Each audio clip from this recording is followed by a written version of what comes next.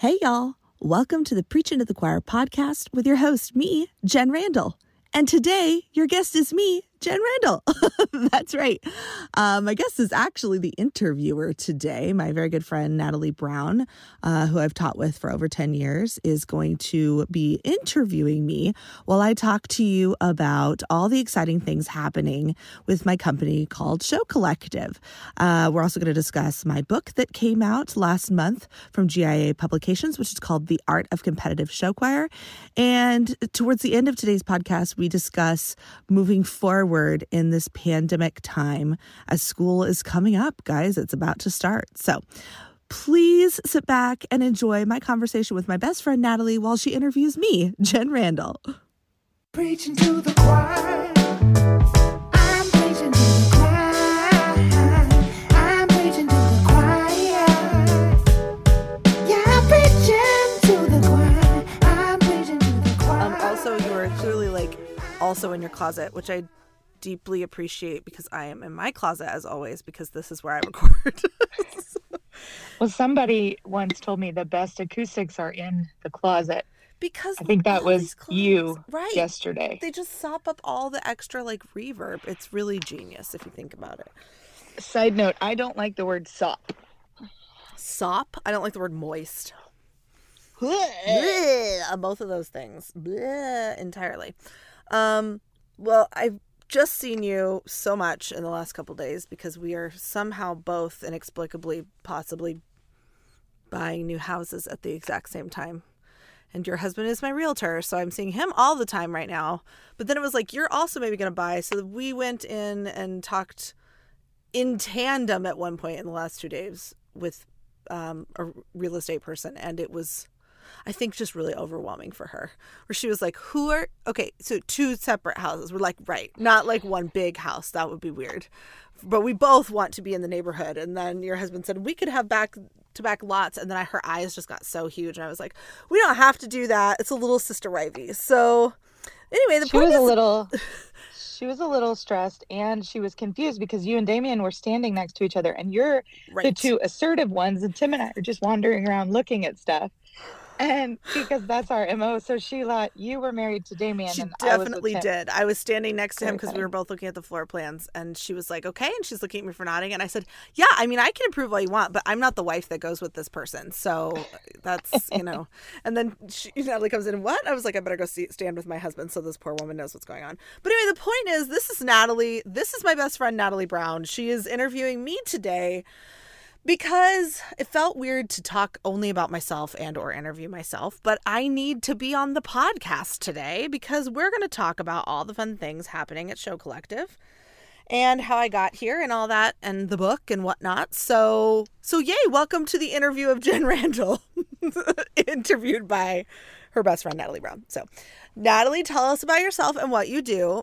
Well, I have been just introduced so beautifully by my bestie already. I think we jokingly said it that we were going to name the podcast A Sorority of Two. Yes. This episode. Yeah, it's going to be the Sorority of Two. We had a situation. First of all, backing up, Natalie and I worked across the hallway from each other at Central, where I started Voices of Central. We really started hanging out, though, not until was it 2010, I think we decided. Anyway, we really started hanging out because our school did this amazing thing, which, by the way, everyone, I recommend every school in America does this because it's super fun. Once every 4 years, you do this thing called Student Appreciation Week. And we always held it the week after spring break. So during spring break, we could come up and decorate the school and all that kind of stuff. And every day had a crazy fun activity just to appreciate the kids. There was a grill out one day and lots of crazy stuff. Natalie runs the journalism department. She ran it at the school we were at, and she runs it at the school we're both currently at, which we'll talk about in a second. And anyway, so the daily announcements, the television announcements on our campus were run by the teachers. Basically, the teachers did a whole lot of things the students would normally do on campus. So I think it was more like teacher back to high school week instead of student appreciation week, if we're really honest with ourselves. Oh, yes, that is accurate. For sure. And so Natalie and I were both on the cheerleading squad for our end of the week pep rally that we threw for the kids. Because we were both junior high, high school cheerleaders, Yes. and we're reliving our glory days. Again, so probably just Teachers Relive High School Week is what they should call it. But it was a blast, and we Yes. had a great time. We still have those bows somewhere, those giant bows. And then 4 years later, when we did it 4 years later, it was our mission in life to be on the STEP team, because that was the truly cool teachers, was the people who were on the STEP team. So we have photos of all of this. If you DM me and you want to see that, I will send it your way. Or maybe I'll put that up online as a companion to tomorrow's, or like the advertisement. This is, by the way, the night before you're hearing it, we were doing this because I knew I could wait till the last second because I wasn't worried about it. So because we are the queens of the procrastination nation. But listen, we do good work at the last second. So I think just learn how you work and just do that, friends. I don't think you have to work 3 weeks ahead if you're someone who doesn't like to plan ahead. I do my best stuff at the last minute, so I don't feel bad about that at all. Anyway, so Preach. we've known each other for a long time. We used to teach together at Central. And now what do you do? Now, so the same year that Jen left Central and went to be the director over at Eaton, the rumor was that I just could not be alone. I couldn't be without Jen at Central. So I left as well. It just worked out that way. I was asked to apply over at our neighboring school, South Lake Carroll, to run their journalism program. And so I actually, it just popped up on my time hop that I announced that today. I saw that. It was 4 years ago today. But yeah. Aw. And that was it. It was a good move. It was a little bit scary. After the first year we were both, starting new programs and dealing with all of that and trying to like support each other from afar. But I think I was there probably, 6 months before I started going, the only way this would be better is if Jen was here, because this is like the Disney World of schools. Because they really take care of their teachers, and the kids are awesome. My very first year there, I got to take a group of kids to New York for a conference, and this was 2016, March of 2016, and one of the students had been coming in every single day singing Hamilton to me, like walking in the door, and just whatever the song was that week, she would sing it to me. Yep. And so when we got to go to New York, they were like, we have to go see Hamilton. And I thought, there's no way we'll get tickets. Well, there's by no March, way. They were like $600 or $800 a pop. They were crazy expensive by then. Yes. And I was like, no way that's going to happen. And I'll be darned. All of those kids' parents were like, and it was just 4 girls and me. Their parents bought them tickets. Not only that, one of the parents bought my ticket, Yup.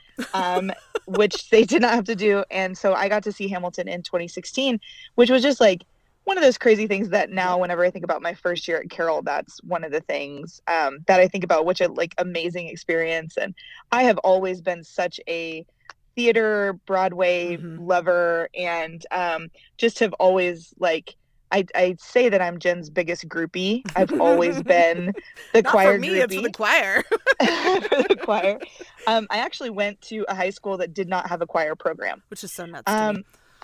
which is wild. I went to a really small high school in Mississippi, and I was in the band. And like I've played piano a million years ago, and was in the choir before we moved and stuff. So like music is in my family and interest, and I think I just kind of really wanted to be a part of that life. Yeah. And so when I moved down the hall across from you at Central and we became friends, it was like I feel like I like forced you to be my friend. It was one of those where I was like, I'm just gonna stalk her until she becomes my friend. I was laughing when you said you moved down the hallway and then we became friends. That's a lie. We became friends and then we moved you down the hallway forcibly by removing someone from their classroom. We just went, and I don't remember how we convinced this. Sometimes I just wonder how we convince people to do things, but we seriously seem to have that superpower. We just kind of force people to do I think I figured it out. And I love how you remember the story is different than I remember the story, because this is very like indicative of our personalities, where it's like, I'm the one you are the one who busts in the door and you're like, here's what we're doing and here is why. And here's, and I'm the one behind you going, oh my gosh, thank you so much. You're so sweet. I'm so sorry. You're cleaning up the mess. That's just kind of who I am. But I will say my life has been infinitely improved by your what are the words I could use to describe you? Your Come on, English major. your moxie. I love the word moxie. That is the I do nicest thing too. anyone's ever said to me. I love everything about that. And you are the most generous human I've ever met, beyond and to a fault. So like, we are really a good team. And as we were saying earlier, like her husband and I are very similar. My husband and Natalie are very similar. And so it's very fun to be couple friends as well. Like and our husbands actually taught on the same campus, one floor away from each other for a few years. So it's and yes, her husband is now a real estate agent. I realized I said that earlier. So if you're following along and keeping track and drawing a family tree at home, Damien is now a real estate agent, guys. Okay. But anyway, I was thinking about like, I need to do an episode where I talk about these things. I was like, you know what? I'm going to have Natalie interview me, because then we can also talk about the things that you and I do that I think are important for choir people to hear. But I sent you my list of questions that I would ask me if I were interviewing someone like me. So I will let you take the reins here and go through your questions. And Natalie's a professional reporter, guys, so I have high expectations. Oh dear. Well, now that you've said that, great. No, it's going to be fine. Here we go. Well, I'm just going to pretend like I'm like on NPR or something. That is what we should do. We need to talk softer and closer to our microphones if we're doing NPR. This is very true. Okay, well, hello and everyone, welcome to this episode of Preaching to the Choir. I will be your host for one episode only. We might bring you back.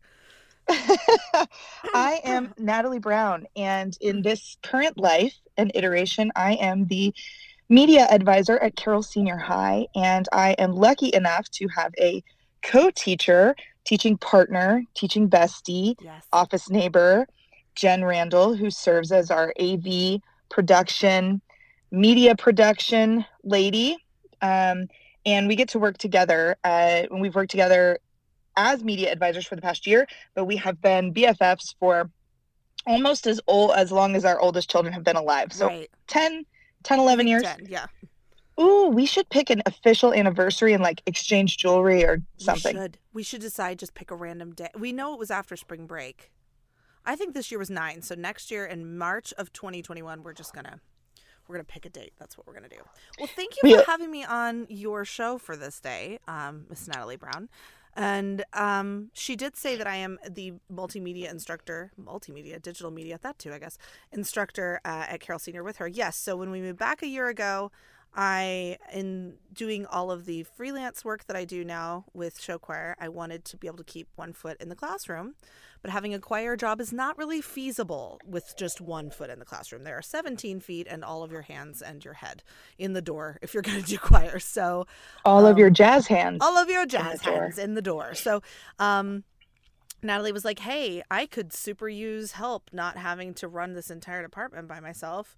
And then we once again used our Jedi mind powers to convince someone to do something for us, and we got me an interview, and I got certified to teach CTE. And so I this is not that weird for me. I have a journalism pass, so it's not that far out of left field, and I love this kind of media stuff. So I run the news station basically at our school, and I worked part-time to do that. So that is how we are still working together. That is the answer to that, if you were wondering how we are still teaching together, even though you know I'm not teaching choir full-time, kids. Yes. So what is your first question, Miss Natalie Brown? My very first question, and this is a great question. I'm glad that you thought of it. That you came up with it, yes. That I came up with it. Is how did you what was your path to being a show choir professional? Because as someone who spent just a little bit of time in the Midwest, I didn't really know about show choir world until I stumbled upon my first VOC performance. So I would love to hear about how you became a show choir professional. Well, a lot of us who are professionals, especially around our age group, which is 30 years old, is that it's very well documented on this podcast that I am 39, graduated in 99. But the thing about show choir for my age group is that most of us were able to do it in some way when we were in high school. So part of becoming a professional is that we lived through it as a student, and we wanted to either continue that or further that or give our students that experience. But I definitely think it comes from being a student in it. I was the kid who put on like backyard productions with my brother and our neighbors, like made them wear oh my gosh, this one was when I was like, I think I was like 10 or 11 had to be based on where we were living. We were living in Colorado, and it was over the summer. We had a cul-de-sac, so we had multiple kids on this one block, but I was the oldest. And I convinced them we needed to do this variety show. I was very obsessed with my parents' record collection. And my dad especially had a huge record collection from the 50s and 60s especially. And Beach Boys was like the jam at our house. And Yes. I made all of us learn the words to Help Me Rhonda, which is the Help Me Rhonda, help me Help, Rhonda. help me, Rhonda. Exactly. Yep.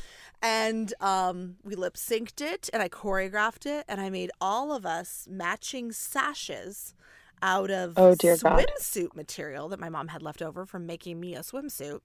Because my mom's a seamstress, and it says The Unstoppables on everybody's sash. That is the most epic name I have ever heard. Why The Unstoppables? I don't know. I couldn't tell you, but I vividly remember that was it. Robert, my brother, who's 3.5 years younger than I am, and has like now a degree in theater. Like he's like an actual like real actor in the real world. Like let me boss him around, and he was very method even at the age of like 7. And we had twins that lived next door to us, so they were great for blocking because symmetry. And yeah, it was kind of a musical, but nobody really sang. It was a lot of lip syncing, and so that's like my first memories of like performing arts, musical theater stuff. But I think, you know, I haven't asked my mom this directly, but I think looking back, literally no one in my family is surprised that this is the path that my life has taken, because I'm getting to be bossy and I'm getting to show choir. And those are really my two favorite things in the whole world. So I did that when I was little, and then obviously, you know, choir and show choir in high school, junior high, that kind of stuff. I was in Hannibal, Missouri for 7th grade through 10th grade. And Hannibal still has a competitive show choir. They're called River City Review. And actually one of my former classmates is the choir director now, Sarah Kurtz. And we started in the 7th grade there with show choir. At the middle school, it was Pirate Pizzazz, because we were the pirates, Pirate Pizzazz. And they were really epic gingham taffeta skirts and a sewn together like top bodice, like it was one big dress, but it was like black satin on top, gingham taffeta on the bottom. It would look like picnic tables. But had a solo at the Christmas show. I was Susie Snowflake. I jumped out of a box. I'm just going to have to start writing all these down. Susie Snowflake, Pirate Snowflake, Pizzazz, yes, The Unstoppables. That's my favorite one. Copyright me. And then when I got to high school, you could be in the show choir when you got to sophomore year. So sophomore year, I auditioned for River City Review as one of just a few kids of their sophomore year that made it. Got to do that. And then my dad was like, we're moving. I was like, great. And so we moved back to Nebraska, where we had actually lived prior. So I moved 9 times before I graduated from high school. And it wasn't just like around the block. It was like around the country. So I've lived in Florida. I was born in Indianapolis. Nebraska 2 times, Colorado 2 times, Hannibal, Missouri, Marshall, Missouri, which is in the middle of the state by Columbia. So I moved around a lot, and I think that was something that was nice about music too, is because anywhere I went, because I was plugged into music, I had automatic friend groups. I never had to worry about like fitting in or finding people. Like those were my people. So music gave me a lot in that way. And I think that's part of also how I ended up here. But I spent most of junior and senior year of high school in Grand Island being a member of show choir, being a member of madrigals, doing the musical. Like I was fully immersed in that. But I was planning to major in journalism. My dad has been, well, he's retired now, but a newspaper publisher. A community newspaper publisher for most of my life. He started in television journalism, but quickly made his way to print. And I just, you know, kind of, I think on some levels wanted to certainly follow in his footsteps, but also that's what I knew. I had been immersed in that from a career field standpoint. So that made sense to me. I loved to write, but not necessarily fiction and things like that. And I was a good reporter, and I was on yearbook staff when I was in high school. And so I decided, because this is the time of How to Lose a Guy in 10 Days, by the way. It's around that time frame. Actually, I think that came out right after that. But I had decided that I wanted to be a magazine editor, because that felt like the most glamorous journalism job you could possibly do. Now, oh, for sure. Nowadays, I mean, there's way less magazines. I guess I would have been like a Huffington Post contributor, like in today's terms or something, but that's what I want to do. So I was going to major in journalism at the University of Nebraska, and got all the way to February of my senior year. And my choir director had been helping me with an English project where we had to learn how to do something. She was teaching me how to conduct. And so she let me conduct our choir for something. I don't remember. It wasn't Christmas concert, but I think it was just in class, right? You know, so I could get it for the grade. And afterwards, she pulled me aside and she was like, listen, you really have an aptitude for this. You should think about maybe music ed. Have you thought about that? And I was like, no, but I could be good at that. Great. Thanks for telling me. And then I just immediately made a giant left turn away from journalism and got a School of Music audition like the last day they had them available in February, end of February. Ended up coinciding with the state basketball tournament weekend. And as you mentioned earlier, I was a cheerleader at the time, varsity cheerleader. So my memories of that audition day are going into, for those of you who are Nebraska kids, the School of Music building, going into Westbrook, going to 119 for my audition, and singing, you know, telling my pianist very carefully how to play Non Posso Disperar, which in hindsight is one of the 24 Italian pieces, by the way, that like every human who has ever done vocal music just knows by heart. And so me explaining it to this accompanist, I mean, God bless them for just being nice and not like, yeah, kid, I'm very aware of how to play this stupid song. I've played it 7 times today. But yeah, she was lovely. Elizabeth Grimpo was her name. And I found that later. Obviously, I didn't remember from that day. But anyway, I went after my audition and had to change in the bathroom there right next to 119 into my cheerleading outfit. And then we had to go across campus to where the state basketball tournament was being held at the giant Devaney Center. And then I had to cheer that afternoon. So I was lucky I still had a voice to cheer after cheering, to sing. There was a lot of luck going on there. Got in, majored in vocal music. And my senior year, we started a show choir on campus called Big Red Singers.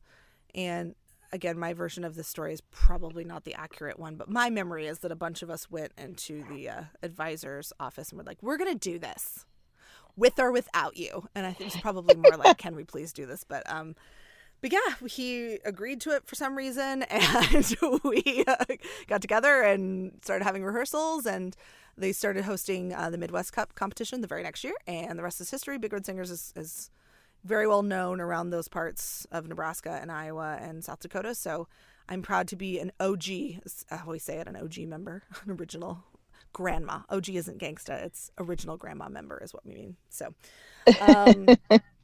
so yeah, that's how I kind of ended up here, is that I loved it so much and I wanted to keep it as a part of my life.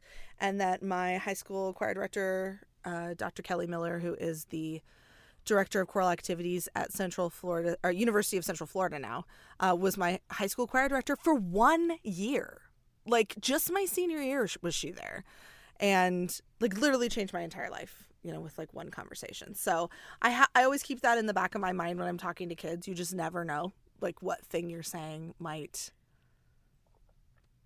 what's the word? Like, not trigger them, but yeah, I mean, kind of trigger them. So you know how that is. It's you have to be careful and you have to be smart, but it's also a cool thing when they can look back and say, you helped me with that. So thank you, Dr. Miller. You helped me with that. Yes. And I love that about having those conversations with kids, but I also, because I'm a journalism teacher, I know I'm sending them into a field that's not really respected right now. And they're definitely not going to make a lot of money. So, you know, I'm proud of them when they do those things. Mm-hmm. But more than anything, I think it's great that that conversation led you to find something that you were incredibly passionate about. And I have always been very impressed with, you really know yourself very well. You know your strong suits, and you know how to ask for help in the things that you are like, you know what, I can figure this out, but I can ask for help for that. And I have a lot of respect for how great you are at things. And that kind of leads me into asking you about, like, I understand the Midwest having show choirs, and I understand that that's what you grew up in. But when you got to Texas, and it was such a different ball game, and I mean, I my first teaching gig in Texas was my first introduction to what like Texas education was like, because I grew up all over just like you did, which is a whole thing in and of itself, right? And but going in there and seeing, okay, hey, this school doesn't have a show choir program. In fact, no one around here does. But just like you walked in the office at Nebraska and wanted to do that, like starting that in Texas, like were you aware at the time what you were kind of up against, or were you just excited to try something out? No, mercifully oblivious, because I don't think I ever would have done it if I had known. So like the beauty of being 25 and naive, like it's one of the 24, it's one of those things, which is so cool. I never underestimate what you can do as a young person, because I've lived it with just enough naivete and just enough moxie. You can do anything, kids. But the culture of Texas choral music, if you're not aware, is very intense, very classically driven. Our competitive like district music contest kind of situation is called Concert and Sight Reading Contest. It's run by our University Intergalactic League, which, by the way, sounds like a Star Trek like department or something. But yes, UIL is what we call it. And it's serious business. Like, you want your kids to get 1 ratings on stage, but then we also have a sight reading component. And so you prepare for that, like the Olympics, all year, And I have a lot of opinions and thoughts on that, which is a completely different episode. But there's so much merit to it. There are also some pitfalls that, happen because of that singular focus. But that's not what we're talking about today. So anyway, the point is, though, that's kind of the focus in a lot of departments. They did absolutely have show choirs down here. I never want anybody to think that there weren't show choirs at all, but there weren't competitive show choirs, which is a very different thing. Just having a show choir in general can range anywhere between, like, you got 12 kids step touching and singing jazz numbers. Some people call jazz choirs show choirs. Some people call a cappella groups show choirs, which, by the way, none of those things are show choirs, friends. Let's use the right words. But they were doing a lot of the model where it's like 16 kids on stage. Everybody's wearing a mic, like a face mic, or holding a microphone. Kind of like a stage show at like Six Flags or something like that. A lot of they do a lot of big spring shows, big spring concerts where they, do solos and group numbers and small group numbers. It's super cool. I have no problem with it. It's wonderful. You can even call it show choir, I guess, if you want to, but it is not technically show choir the way that a lot of the country thinks of it to be. So I always try to put the word competitive in front of it just to distinguish, because that is the big difference between what I do and what was happening in Texas. And when they hired me, they asked me, like, I was leaving Nebraska at the time when I had the interview, I had the phone interview, and they're like, we want to have a show choir here at Central. The school had been open 2 years. And they're like, we want to have a show choir. And I was like, great, I know how to do that. I love that. Show choir is great. I did not understand that what they meant is, we want you to run the pop show in the spring. And we want you to take 12 kids to Rotary every February. Like, that's what they meant. So it's cool that I misunderstood. In typical Jen Randall fashion, she blew it up and threw some sequence on it. Said, let's do this other thing instead. I got those kids in the room after their first couple rehearsals with me, and I said, look, here's the thing. I'm happy to do this, what we've been doing. I want to show you a video of this other thing that I know how to do called show choir. And I popped in a video of Omaha West Side 2000. It might have been 5 even. Doran's going to listen and go, that's wrong. It's the year, Doran, if you're listening, where, I'll look it up, guys. It'll be right in the notes down below. But it's the year where they did A New World as the opening number. And they were in the gold suits with the red shirts underneath. And the girls were in these fabulous gold dresses. And it was one of my favorite shows still ever. And so I had a videotape of it, because VCRs. And I showed it to the kids, and they were like, well, yeah, we want to do that. Duh. Like, why would we not want to do that? Is way cooler than the Rotary Club. And my dad is a Rotarian. Let me just say, I'm not bashing the Rotary Club. But, like, there's a big difference, we all know, between, like, taking a small group of kids to do Christmas carols and, like, competitive show choir. So, yeah, there was some pushback. I mean, and there still is. It's 2020. We're 15 years later, and still there's some groups that push back. Although I think it's getting fewer and farther between. The main concern in Texas, I think, is with concerns in a lot of the country, is that you don't ever want the tail wagging the dog, so to speak. You don't want show choir to become the whole department. And then, solid musicianship and music theory and, just all the other things we try to expose them to become non-existent. So I think there's a lot of fear surrounding people who don't necessarily want to take this on. And I respect and I understand where that's coming from. But also I have spent a lot of time now, the last 15 years, trying to say, it's okay. You can do it. It's not scary. I mean, may be scary, but you should do it anyway. So yes, it's been a path. And that is part of why I took the job in Mitchell when I did, 4 years ago now, because I kind of wanted out of the business of being everyone's sounding board. I kind of wanted out of being the person who had to not only run my own group, but not convince others to do it, explain to others how to do it, all of that. I wanted a break from that, and I wanted to be able to prove that I could do it, up in the Midwest, up where it's like you compete 5-6 weekends a year and all of that. So I wanted to prove that to myself. And luckily my husband is from South Dakota, and he was not like, heck no, do I want to move to South Dakota? Our weather's way better. He didn't say that. So I will always be grateful that he let me have that work adventure, so to speak. But after doing it for those years in South Dakota, which I loved and I had a great time doing it, I realized I missed the part about being the person where everybody asked you questions. I liked that. So I discovered that may be part of maybe my real passion. So there you go. There's 47 minutes about that. Well, you had definitely become like the ambassador of show choir, especially. People would call me, quote, the show choir girl, which, was fine. And on some other level, it was sort of said as a derogatory term in some circles. And I just didn't really want to do that anymore for a little while. So. Well, and then you flipped the script on them and became the expert because you literally wrote the book on competitive show choir, and decided you wanted to use the other amazing part of your skill set, which is leadership and working with people and how to bring out the best in themselves and others, which you are incredibly good at naturally, and did the smart and brave thing and put a lot of time and effort into creating Show Collective and then getting your book published, which I know lots of people, as a writer myself, who sit around and go, I'm going to write a book. And we've been saying it for 30 years, but you actually did it. So tell me about Show Collective and the art of competitive show choir. Well, I'll start with the book because it did come first. That was really the genesis of that. Before I left Texas, I had a PED day I was doing for a district, and one of the questions I got asked so often was like,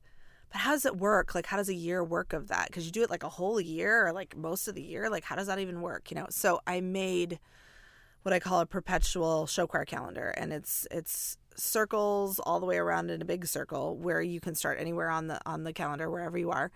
And each month kind of detailed just very generally in brief what you should be doing that month in show choir if you're going to run a show choir. And it was really well received. Like it seemed to answer a lot of questions. People got really excited and felt really empowered to start their own, which was a cool thing to watch. After I made that chart, I just kind of started writing down all of the things people were ever asking me about, like frequently asked questions, basically. I just started writing them down and answering them. And then when somebody had a question, I could send them that answer like ready to go, which is kind of like the digital downloads that are on Show Collective now. So that was kind of the beginnings of all of that. And about a year after the perpetual calendar, probably while I was at Eaton, I think it was, that I started writing it in a book format. Like I made an introduction, I remember. And that's still the same introduction. If you read the book, that's the one that I wrote when I got back I was judging in Nebraska. And I came home, and then the little story that's in the intro is what had happened on that trip. And then I just sat on it. I didn't do anything with it for about a year and a half. But Dina Else came to work with my students in October of 2017.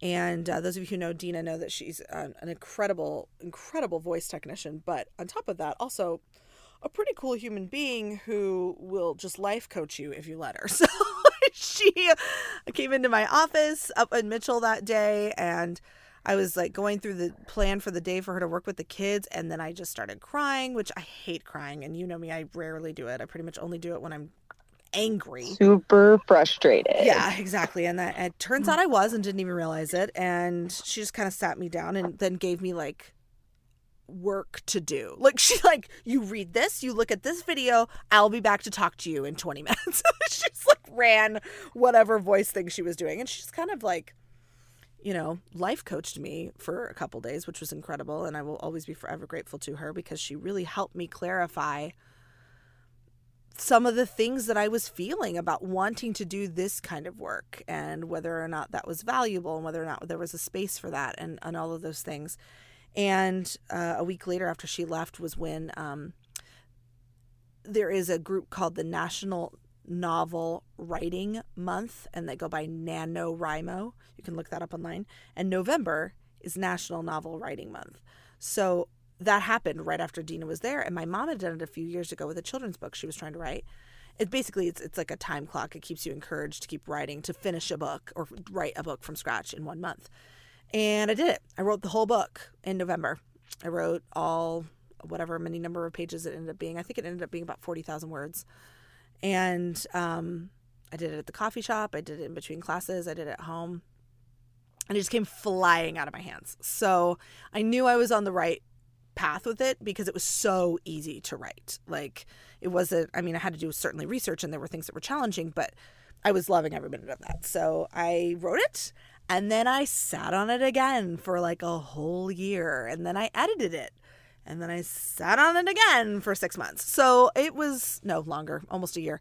So it was a long process. Also, I sat on it not as in like I wasn't doing anything. We all know what I was doing. Like we're show choir directors. We were all like out competing. We were all doing our choir director life. So, so when I submitted it this past October, and GIA was my first choice because I had had some interaction with them as a publishing company and they were awesome. And first place I submitted it to, they loved it and they bought it from me and went through the process of editing and doing all of that.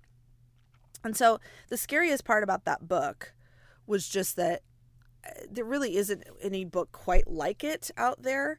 There are some things that are similar, but this is really geared specifically at high school show choir directors. And it's a very opinion-based activity. So, a lot of the book is me going, this is just my opinion, or this is just what I've found. It may not work that way for you, but here's something to try, because there's no definitive way to say this is the only way to do XYZ because it's a creative endeavor. So that was really challenging. And I still live in fear that someone's going to read the book and be like, that's not right at all. I would never do it that way. So like, if you have the urge to email me that, just don't delete it. And remember that I wrote this entire dang book for you and you should just be quiet. But no, I'm just kidding. I mean, it's not that I don't want comments. I just mean it was a lot. It was a lot of work that I loved doing, but, I feel like I'm waiting for the critical feedback in a negative way. So we'll see. And I'm being really open and vulnerable with my podcast friends here about that. But that's something I pride myself on. And I think that's important. We teach our kids to be open and vulnerable and honest in those moments. So I'm being open and vulnerable and honest with you that was the hard part about writing the book, was putting my own knowledge out there in that way. Hoping that people not only respect it and understood where it was coming from, but that it was useful and that people not be critical. Because listen, I don't know what Miss Natalie Brown, about critical people in show choir. I'm just kidding. You've watched me live it. It's a real thing. Yes. We're sometimes not the nicest humans to each other. We're all drama secretly in our heads. I think we all think we're on some episode of The Real Housewives of Show Choir sometimes. But, that was not the reason to not publish it, is what I finally decided. So I did. And then along with that, in the course of this year, as I published the book, I wanted to have a companion piece that could be ever evolving, because books are books. You can put out new editions for sure, but show choir changes so quickly sometimes that I felt like it would be really hard for me to keep the book up to date with editions. So, and also all the documents I'd created over the years to share with other directors, I wanted in one central place, because we, as everyone knows, does not have a national organization that runs show choir for us. I even batted around starting that with a few of my friends, and not that I wouldn't still do that. I would 100% still do that. And I'm not saying I won't. I may still do that. But I needed to start disseminating the information I'd collected. I felt like it was frustrating to me when I was a young teacher that I couldn't find the information I needed. There was no college class. There was no website to go to that gave you what you needed. We have Facebook Connect in our community, which is an online group for show choir directors. And yes, that is nice. But also on some level, we all know that gets really, I don't even know the word, sometimes just convoluted with nonsense. So I wanted Show Collective, the website, to be a place for that. So showcollective.com is the main site that I created. And from there, you can buy merchandise. You can get the podcast information. There's an Instagram that goes with it. It's the page that has all the information about events that I do, mostly in-person events, which of course are all on hold because of Corona. And then this month in July, we are launching The Collective, which is a 1-year online learning cohort. And the whole purpose of it is that if you are wanting to start a group, or if you're wanting to brush up, or you need new ideas, you can join the cohort for 1 year. The cost is $300 if you want to pay in one lump sum, or you can pay every month for $25 for a year, which is crazy cheap. I spend 14 times that every time I go to Target, so most of us can afford that. And you get access to all of this information I've been hoarding for all of these years. Every time someone would say something smart to me, I would write it down and I would ask questions about it, and then I would tweak it, and then I would come up with my own ideas. And so I wrote it all down and I compiled it all, and it gets doled out in monthly doses. So there are digital downloads that are part of the package, like PDFs and instructional packets and logistics and things like that. And then there are multimedia things like this July's video thing that you can show your kids. It's like a video lesson you can show your kids, is Steph Hyatt leading you through guided meditation for prepping for a rehearsal. So you can like send out that link to your kids and you can have them watch it, or you can play it at the start of a rehearsal and buy yourself 12 minutes to do other administrative tasks or whatever you need to do, or heck, do it with them, get yourself in the right headspace for a rehearsal. There is audio content. There are special Preaching to the Choir podcast episodes that are only available in the Collective. And it's just been so exciting to start that. We have made it so that your districts can pay for it. We accept purchase orders. And also, if your district wants to purchase more than 4 licenses for individual teachers, they can do that. It's a different pricing structure. We also give them extra resources to host for you on your professional development days. Those days in like October and February where you're just sitting there and they're talking about something that makes no sense and doesn't in any way apply to you in Fine Arts Land. Yes, that's why we created this for you, so it could actually apply to you. So that is happening right now. Registration closes for the Collective on July 17th, and then you cannot get in again until April 1st of 2021.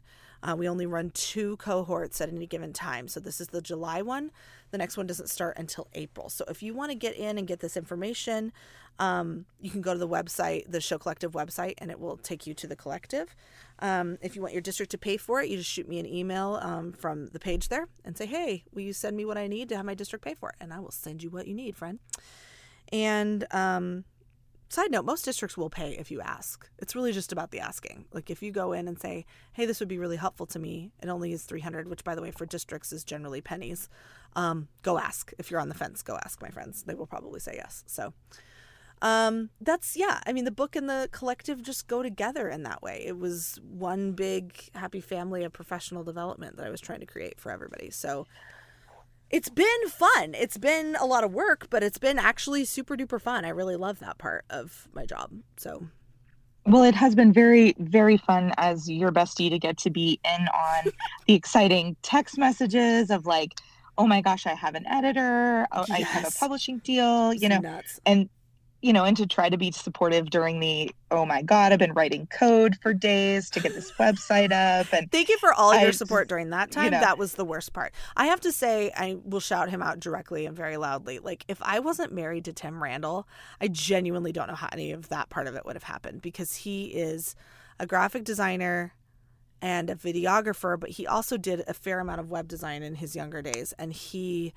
was able to take what I was saying and like make it be a thing. I don't know how much sleep he lost in the last couple months doing that. So, and also he's a pretty good dad, and takes care of our children all the time while I'm traipsing around the country judging show choir children. So he's a pretty awesome dude. We like him a lot. So thank you, Tim. You guys are definitely a power couple. He is awesome.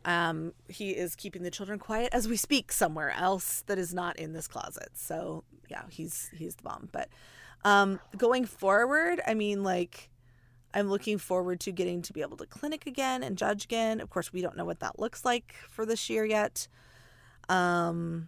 I've been doing a lot of helping teachers with flexible strategies for how to host your choreo camp, how to start your year. Should I pick a different show? Should I, just all those sorts of questions, which I'm happy to do and I love doing. And then I'm on staff with, about 6 groups planning shows right now, which is super, super fun. I love doing that.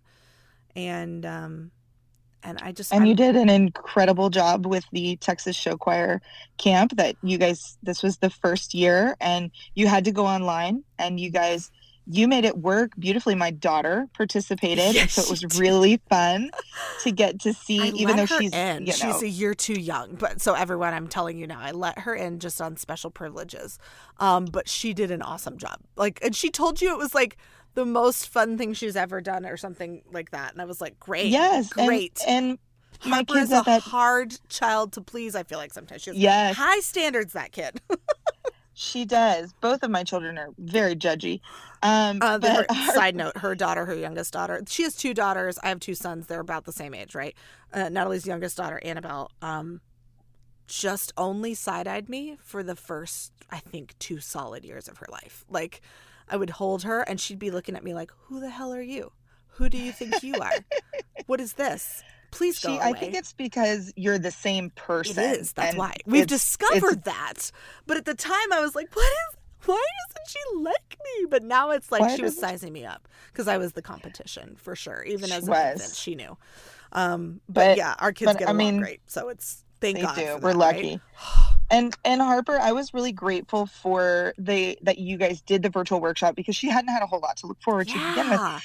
But also it gave her that confidence and I think that's a very important component of the arts, and especially at this middle school, intermediate age where they need to figure out who they are and where they fit and to just have something they feel really good about. And, for me as a kid moving around a lot, and like you said earlier, music really grounded you and gave you a place. It was the same for me. I was a band kid.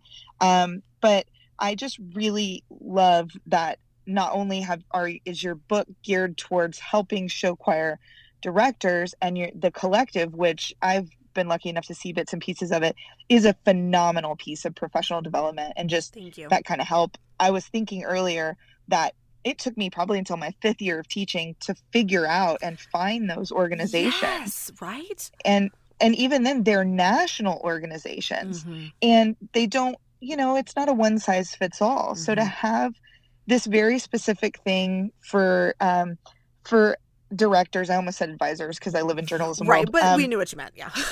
Yeah. But I mean, I think it's really cool and it's very important. And you're right about asking, because I know every year at the end of the year, they're like, we've got some professional development money. Yes. You can't use it for this or this or this. It's always very specific. But for something like this, use they it for definitely pencils, but can't use it for any travel. Can't use it for choir uniforms. You can't use it. Right. No, I totally get that. But as you were saying that, I think that's another important point to point out about Show Collective that was important in the creation of it for me is I want it to feel like a very boots on the ground, so to speak, organization for you to be a part of, or learning cohort for you to be a part of. I have been out of the choir classroom, officially out, for not even a full year. I still am in the teaching classroom. I don't want to give up secondary in person teaching as long as I can because I love being with students and I don't want to give that up. And I'm never going to be fully out of the choir classroom because I clinic so much.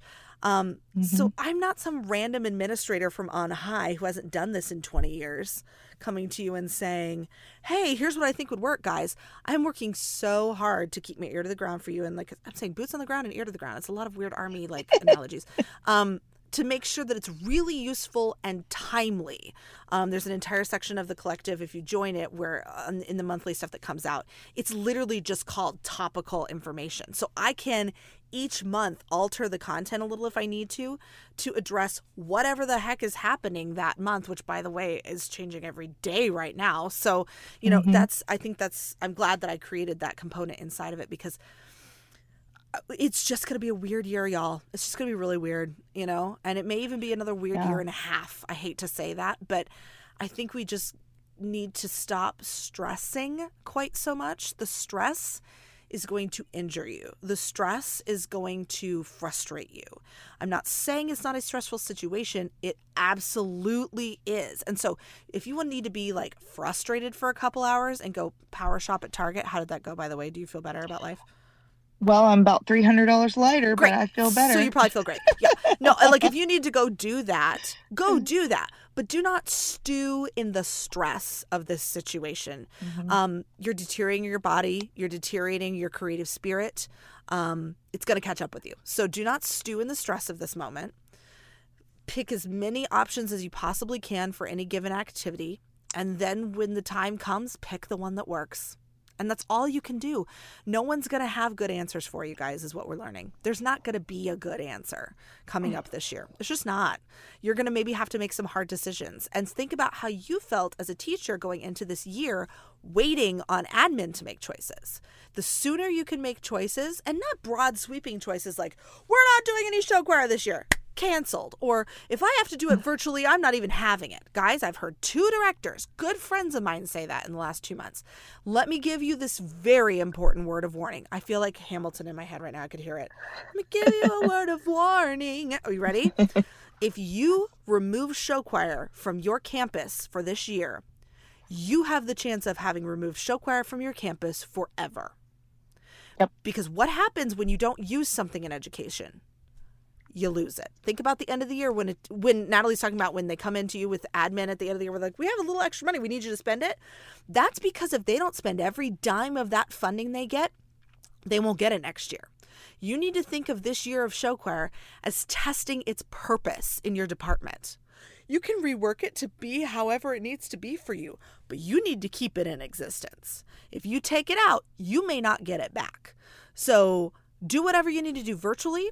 Spread those kids out into 4 different rooms when they learn choreography so that they're safe. Everyone's got to wear a mask, whether your district mandates or not.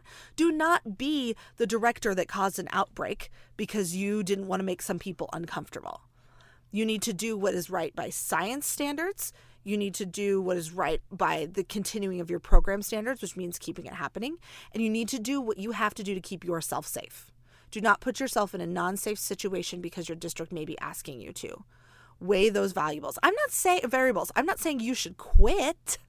That's not what I'm saying at all. I'm saying have thoughtful, important conversations with your leaders.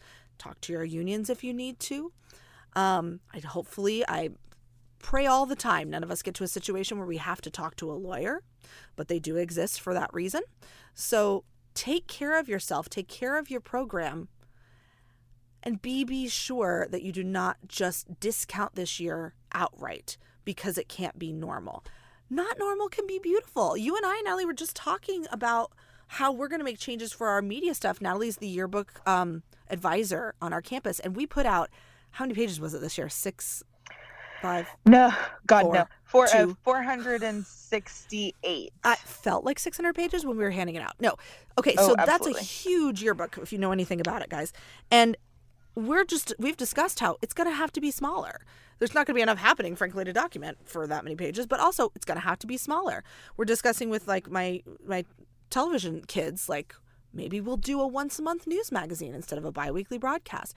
It doesn't hurt anyone for you to throw ideas out. And it's what they teach you in brainstorming in like Sesame Street. You know, there are no bad ideas when you're brainstorming. That is, I'm sorry, side note, that is not from Sesame Street. I need to cite that properly. That is from a children's television show called Imagination Movers. Do you remember that? It was on Disney when our oldest children were little. And it was the guys in the warehouse jumpsuits. Yeah, we watched a lot of Dora. Oh, yeah, you were a girl mom. Okay, so as a boy mom, we watched a lot of Imagination Movers. So parents out there who have, 8 to 14-year-old children, you may remember this. But there's this great song. They have a band, of course, because why not? There's this great song that they did every episode when they were trying to solve a problem. And it goes, we need good ideas, and we need them now. So put your heads together, and I'll ask you how. There are no bad ideas when you're brainstorming. And that song goes on and on like that, and it's completely amazing. I'm going to do an entire Imagination Movers show some year. Everyone be prepared. But that is a mantra to live by this year, guys. There's no bad ideas. Very true.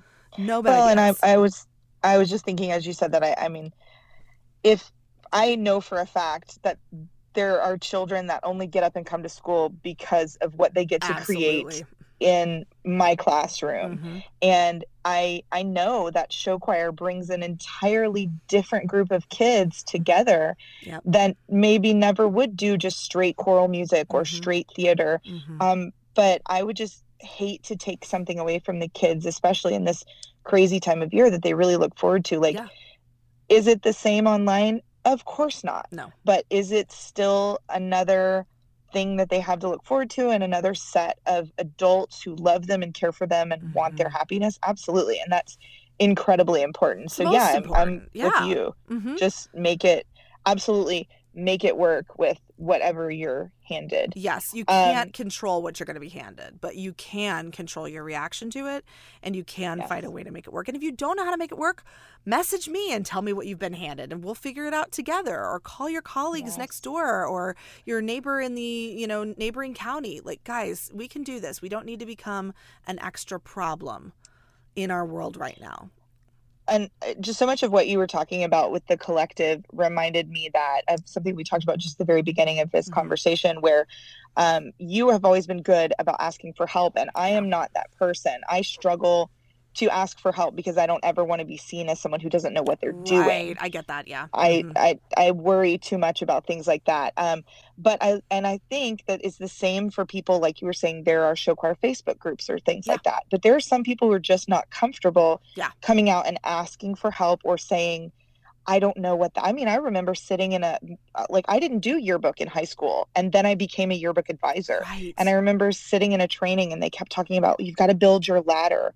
You got to build your ladder. And I was like, what the ladder? Heck? Where's my pieces of wood and a hammer? And I try to be very conscious of that because I teach workshops in the summer for yearbook advisors and kids. And I have to be conscious of that. Like, not everybody's coming at you at the same level. Yes. And so I think that is really cool that, a lot of people, you said you guys are competitive, which I understand. I mean, it's in the title of your book. Yep, we are.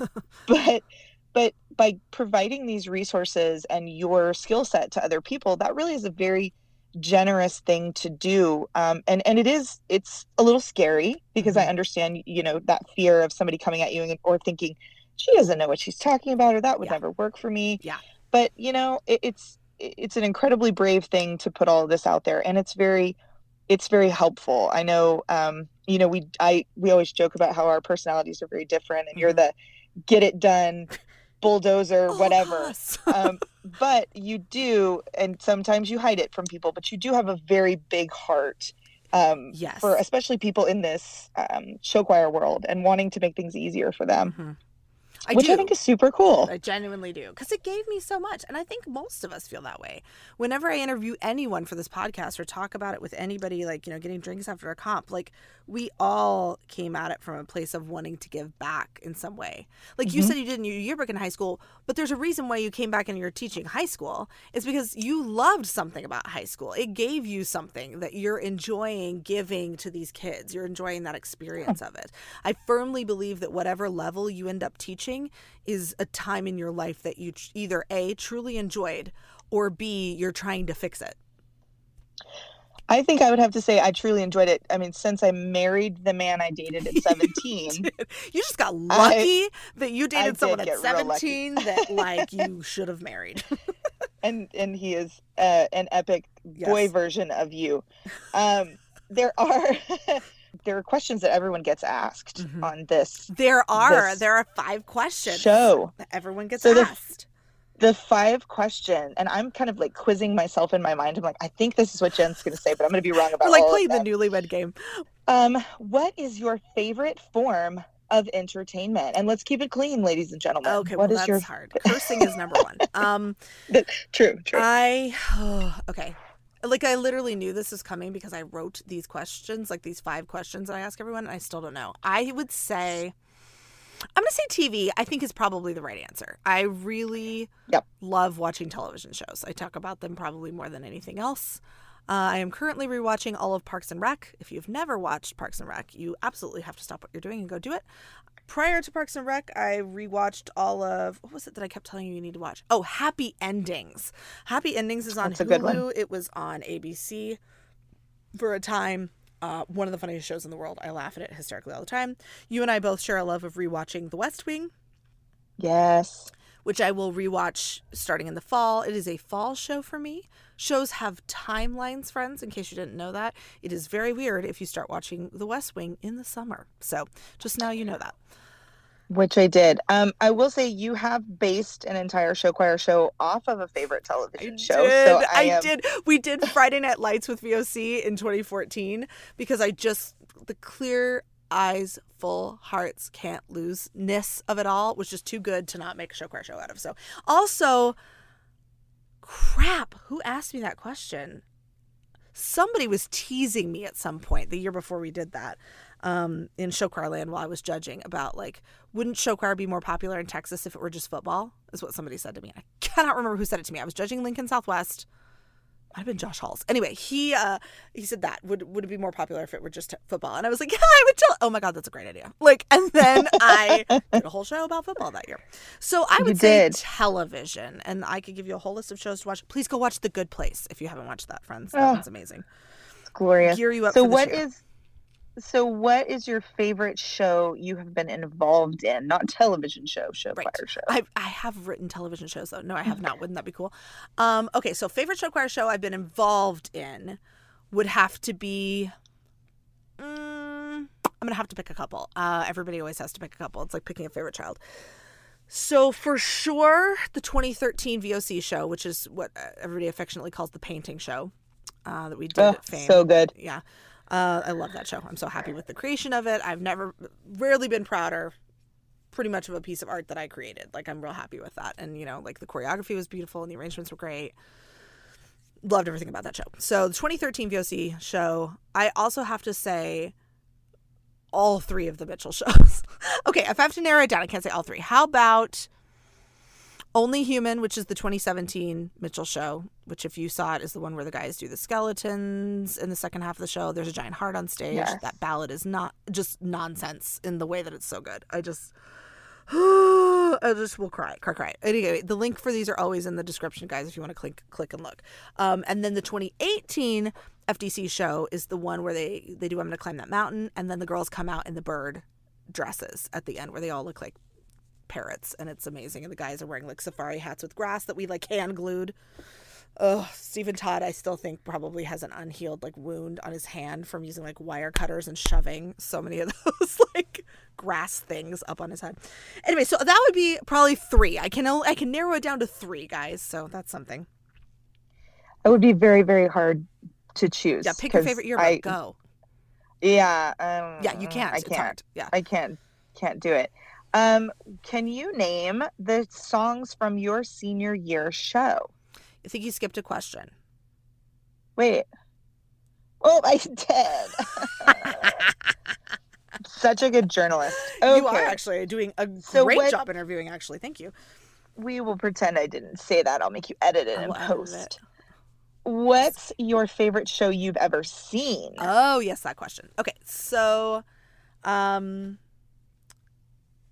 it's just hands down 2012 Burbank's show, which is Prodigal, and I've probably made you watch it like 1,500 times. You have. It's the one with the light bars in the background, and they start with "I live in the future," and there's like the kid who does all the robot dancing, and then like he runs away from home and he runs to New York, and then like the Statue of Liberty comes out in drag, and it's like, and it's amazing, and then Dove Cameron from the Disney Channel comes out and sings the solo in Alien, Katy Perry Alien, and then there's Blacklight, and then he realizes he shouldn't have gone, and then the breakdancing kid is no longer in a robot suit, and he's like sadly looks a little bit homeless because he probably is, and then they sing this beautiful ballad, and then there's this beautiful closer that's like flowy dresses, and they sing a lot of unison but really mixed belts, and it's amazing, and then he runs towards her, and his mom comes and runs towards him, and then they like hug at the apex of the song, and then they turn and walk back towards the light, and there's like this sparkly sound on the synth. It's like dee dee dee dee dee, and then boom, and it's a full blackout, and I literally just got goosebumps telling you about it. It's my favorite show I ever saw live. I saw it live and in person in California that year. And I can't tell you how many show choir shows I've seen in person that I do like love as my like top 10 favorites. And you and I always joke that best friend isn't like a singular person. It's like a tier you achieve, like a level of friendship, right? So like that is my favorite show choir show in the sense that is my level of favorites. I'm sure if I thought longer, I could come up with 2 or 3 others because I love a good a show with a good like theatrical element to it. Doesn't mean it has to have a story, but I love when there's a little bit of musical theater-ness to it as well. So California shows really speak to me. Obviously, I love the Harry Potter show from the year before that. That was kind of really pioneering of the story genre. I met the kid who played Harry Potter when I was out there watching in 2012, and I definitely fangirled like a weird 16-year-old who's like, oh my gosh, you played Harry Potter. Local to my area, pretty much anything Omaha West I did for like 10 years. Like the first 10 years of my directing, I just loved everything they did, and I still love everything they do. I do love their show specifically also from Omaha West Side from 2019 when they did the Pressure year and the opener happens and they're like singing and everything's perfect. Everything is practically perfect in every way. And then like something weird happens and the whole show starts to fall apart. Like the opener falls apart. I don't know if I've made you watch this one. And then like they all kind of stand still for a second. And the first time you watch it, you're like, oh my gosh, Doran is going to kill all of them. Because you're like, what just happened? And then you realize it's supposed to be on purpose. And then they sing, what just happened? Da, da, da. What am I doing? And they like kind of walk in a circle and they reset everything about like, you can't be perfect, but you can be you. And it's just such a great thing. I'm sorry, we can't talk about this question this long. Okay, continue. Next question. I love all of show choir. That's the answer. You love all of them. And I am grateful that you make me watch them because I remember going to the year I went with you to competition in Nebraska when I was like, the whole reason I went was because I was supposed to be responsible for Ben for like 5 minutes. Yes, and you were. Well, the 25 minutes we were on stage. Well, the 50 minutes because we made finals. So it was useful that you were there. Yes, but I just remember being blown away. I mean, because I'm always blown away by what your kids can do. It's nuts. But seeing like that, so many kids can like have that experience was just so cool. I just loved it. Was that the year we had to spend the night overnight on the charter bus on the way home in Oklahoma? Yes. It was 2 icy friends in Oklahoma. And on charter buses. And Mr. Goodwin, bless his sweet, kind our soul, AP who we love. Did not sleep a wink that night. He was like patrolling outside in the cold to make sure we were all safe and sound on those buses. So yeah, that was nuts. Guys, ice in Oklahoma. It was wild, but it's fun to be a show choir groupie because then you have stories like that that you can tell. We aim to please. Okay, now ask me the question that you almost skipped to in a minute ago. Can you name the songs from your senior year show? Okay, I've been thinking hard about this because I knew this was coming. I can name many songs from my sophomore year for some reason, my first year in high school. I know we did Love Shack. I know we did City Rhythm. Ooh, I can still do half the hand choreography that goes with that. But senior year's harder because we weren't competitive yet. My senior year at Grand Island, they were not competing yet. Kids didn't go to Show Choir Camps of America until the summer after I graduated. So I missed competing by 1 year. My brother got to do competing for 4 years there, which I'm not at all bitter about. It's fine. But I was just about to say. I know we did Jackson 5, ABC. I remember doing that. I remember doing... No, that's probably Jackson 5. I can see a little bit of the choreo in my head. I'm trying to remember what that is. Oh, we did this nutso version of Puff the Magic Dragon that Nebraska friends Sherry Helmer Rinchy choreographed. So Nebraska humans are ingesting that sentence and having interesting thoughts about that. Trying to picture that. Sherry is such a bubbly and fabulous human, but not necessarily someone you would have in your association of choreographers. She would probably not also put herself in that category either, but it was amazing. Puff the Magic Dragon. And it was like a calypso version of it. I'm sure I cannot imagine I don't know why that exists, but Puff, Puff the Magic Dragon, Puff, live by the sea, and then the basses go, or a lake, and like I could hear all 4 parts of that song. So that's all I remember from senior year is Puff the Magic Dragon and Jackson 5. So that leads us into the next question. Is singing Puff the Magic Dragon your most embarrassing stage moment? You'd think, or no. Is there another? This is an excellent one. I tell this often when I'm clinicking because it's a great way to help show kids that you won't literally die of embarrassment because I am still here. So this is what happened. My sophomore year in Hannibal, when I was in show choir, so this was my first competitive experience, our costumes were not ready until the day of the competition. So we did not get to try them on. We didn't have a dress rehearsal before our first competition. And this is the 90s, friends. So 96, I think. So the top was a vest. We're talking about for girls. A vest that closed all the way, like high enough that obviously we weren't showing off the tatas, but like it closed all the way shut, closed across itself. It was full sequins. The bottom was a circle skirt with fishing line in it, so it really flowed out nice. And there were 2 of those. So the first outfit was a white circle skirt. You wore it over your black circle skirt. Okay, so we're going to do a tearaway basically backstage. So the white skirt is on top of the black. The top is a bright blue baby dot sequin, right? And when you go backstage to change, you were supposed to take off the blue vest, put on the black and purple vest, and then take the white skirt off. By today's standards, this is in no way a difficult costume change. Like the things we make kids do in costume changes now are just like borderline cruel. But like this was like, please take off a jacket, put on another jacket. It's basically what we have boys do now because we are never convinced they're going to actually change their clothes in time. So get changed. I'm checking. I'm making sure everything's snapped and closed. And, I'm like 15, so I'm acutely worried that like a boob's going to fall out or something, right?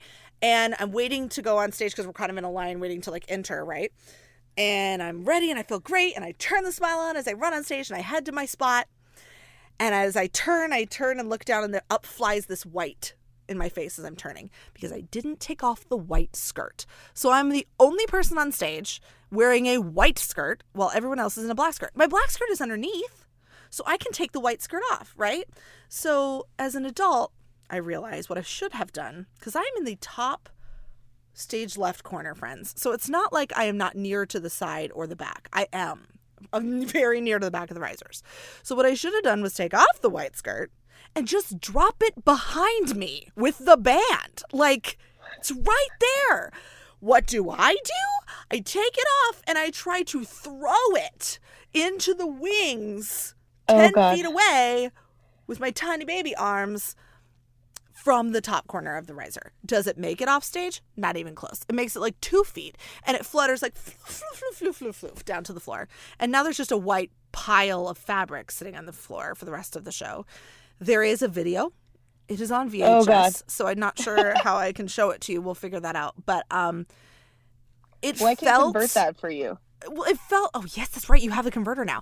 I felt really embarrassing and like it was a big deal. And then as I got off stage and was like crying, one of my friends was like, I'm sure it wasn't a big deal. I'm sure it was fine. I'm sure nobody noticed it. So of course the judges mentioned it in their comments, which by the way, judges don't do that to poor children. We all know better now. But at that time they're like, tell that girl not to throw her dress that way. And then I saw the video and it was all anyone talked about as we watched it as a group. Everyone's like, and then Jennifer threw her skirt. I was like mortified for like a month. I was just pretty sure we were going to have to move. And then we did. So that actually worked out fine. But like it was still to this day, most embarrassing stage moment for sure, hands down. So at least again, I wasn't like nude or something. So I mean, it could have been a whole lot worse. But at 15, I don't know that you would have become a show choir director or that would be anything trauma, and I would run away from it. So maybe I'm a show choir director because I'm just trying to fix that for everyone else. Make sure no one ever goes through what I went through with the throwing off. And also, other important side note lesson there for you directors: order your costumes early enough so you don't get them the day of a competition. So I don't know the logistics that transpired that caused that disaster, but I know for sure Gail McGinnis Productions was not in charge because they would have been on time. Gail gets it done. Love Gail. We love Gail. We didn't get to go see Gail in person this year because Corona. So, that's another sad tragedy. We'll make a Mississippi trip soon. We will, and you and I will go see your hometown, and I will take you to the sequin capital of America. So it will be a fun trip. We're going to do it. It's going to happen. Well, thanks. I love it. I was going to say thank you for being on my podcast today. Well, sure. Thank you for being on my podcast today. But thank you for being in charge of my podcast today. I would love to come back another time and just talk about how much fun I have helping you create shows because what I live for. I have a Booster Club episode planned for Natalie to be on because I want her to talk about with you guys her genius level understanding of what I like to basically just call synergy, because you do the collecting of people and resources on a campus better than anyone I know. Like, you just bring humans together under a common cause all the time. And I learned that from you because as queer people, we're not always necessarily wired to do that with the rest of our campus. I think we get really worried that we are the victim all the time and we hide in our little corners. Mm-hmm. But you do such a good job of being like, oh, let's talk to the soccer guys about that. Oh, let's talk to the art teacher. You know, I had an idea, my friend, and I'm always like, how do you even know any of these people? And you're like, I speak to humans. Like, but you're so great at that. So that's a teaser, everyone, for Natalie's follow-up episode that we will bring you here sometime this summer. So you can learn how to play well with others, and also PR, and also journalism, also English, also what else do you want to talk about? Hair tips. I don't. Natalie teaches me how to dress myself, so she could talk to you about that also. So if you've ever liked anything I've ever worn, Natalie probably approved it or picked it out, so keep that in mind. She also bought me a necklace that I am going to wear everywhere for Show Choir, solely for the express purpose that when I wear it and somebody asks me about it, I can say, thank you, my best friend bought it for me when my book got published, as a talking point. She bought me a talking point necklace, guys. That's friendship. I did on purpose because you have always been such a cheerleader for me that I want to be a cheerleader for you. And I just am like, actually, it's just a big pat on the back to myself. Like, look at you with your epic bestie. Like, way to make good life choices, Natalie. That is literally what, that is what my mom said about that when I talked to her. She was like, great job there. Well, I do have to let you go because I haven't told you this, but Patricia is having a baby right now. Oh my gosh. Yes, and I'm leaving this in the podcast for posterity because I want to remember this. But my younger sister, who's 11 years younger than I am and was in my Show Choir Friends for her junior and senior year of high school, just her senior year of high school, I got to teach her. She is having her first child right now. Well, I shouldn't tell you medical things if I'm going to put this out there. But anyway, I will tell you afterwards. But she is having a baby. He's a little early. So we're excited, but can't go see him at the hospital because Corona. So that's a little sad, a little bummed. But when I get pictures later, I will show you. I mean, I may not show the collective you and the podcast humans, but I'm saying to Natalie, I will show you. You know what, Show Choir Friends? I will show you too. I will put this on the gram. So you can see a picture of my nephew, Emerson, who is bound to have a head full of dark hair. I'm waiting for it. My sister is a blondie like me, but her husband is really beautiful black hair. So I'm just waiting for him to have all the dark hair in the land. It's gonna be a thing, guys. So I have to let you go because I have to go see if she's had this baby yet. So thank you so much for having me. It was super fun to hang out in my closet while you were hanging out in your closet and talking about our lives. We will hang out in the closets of our offices next door to each other probably soon. Maybe with students, maybe without. Who knows? Maybe. We'll see how it goes. But definitely with masks. Friends. And we're going to leave it there. Have a great night, everyone.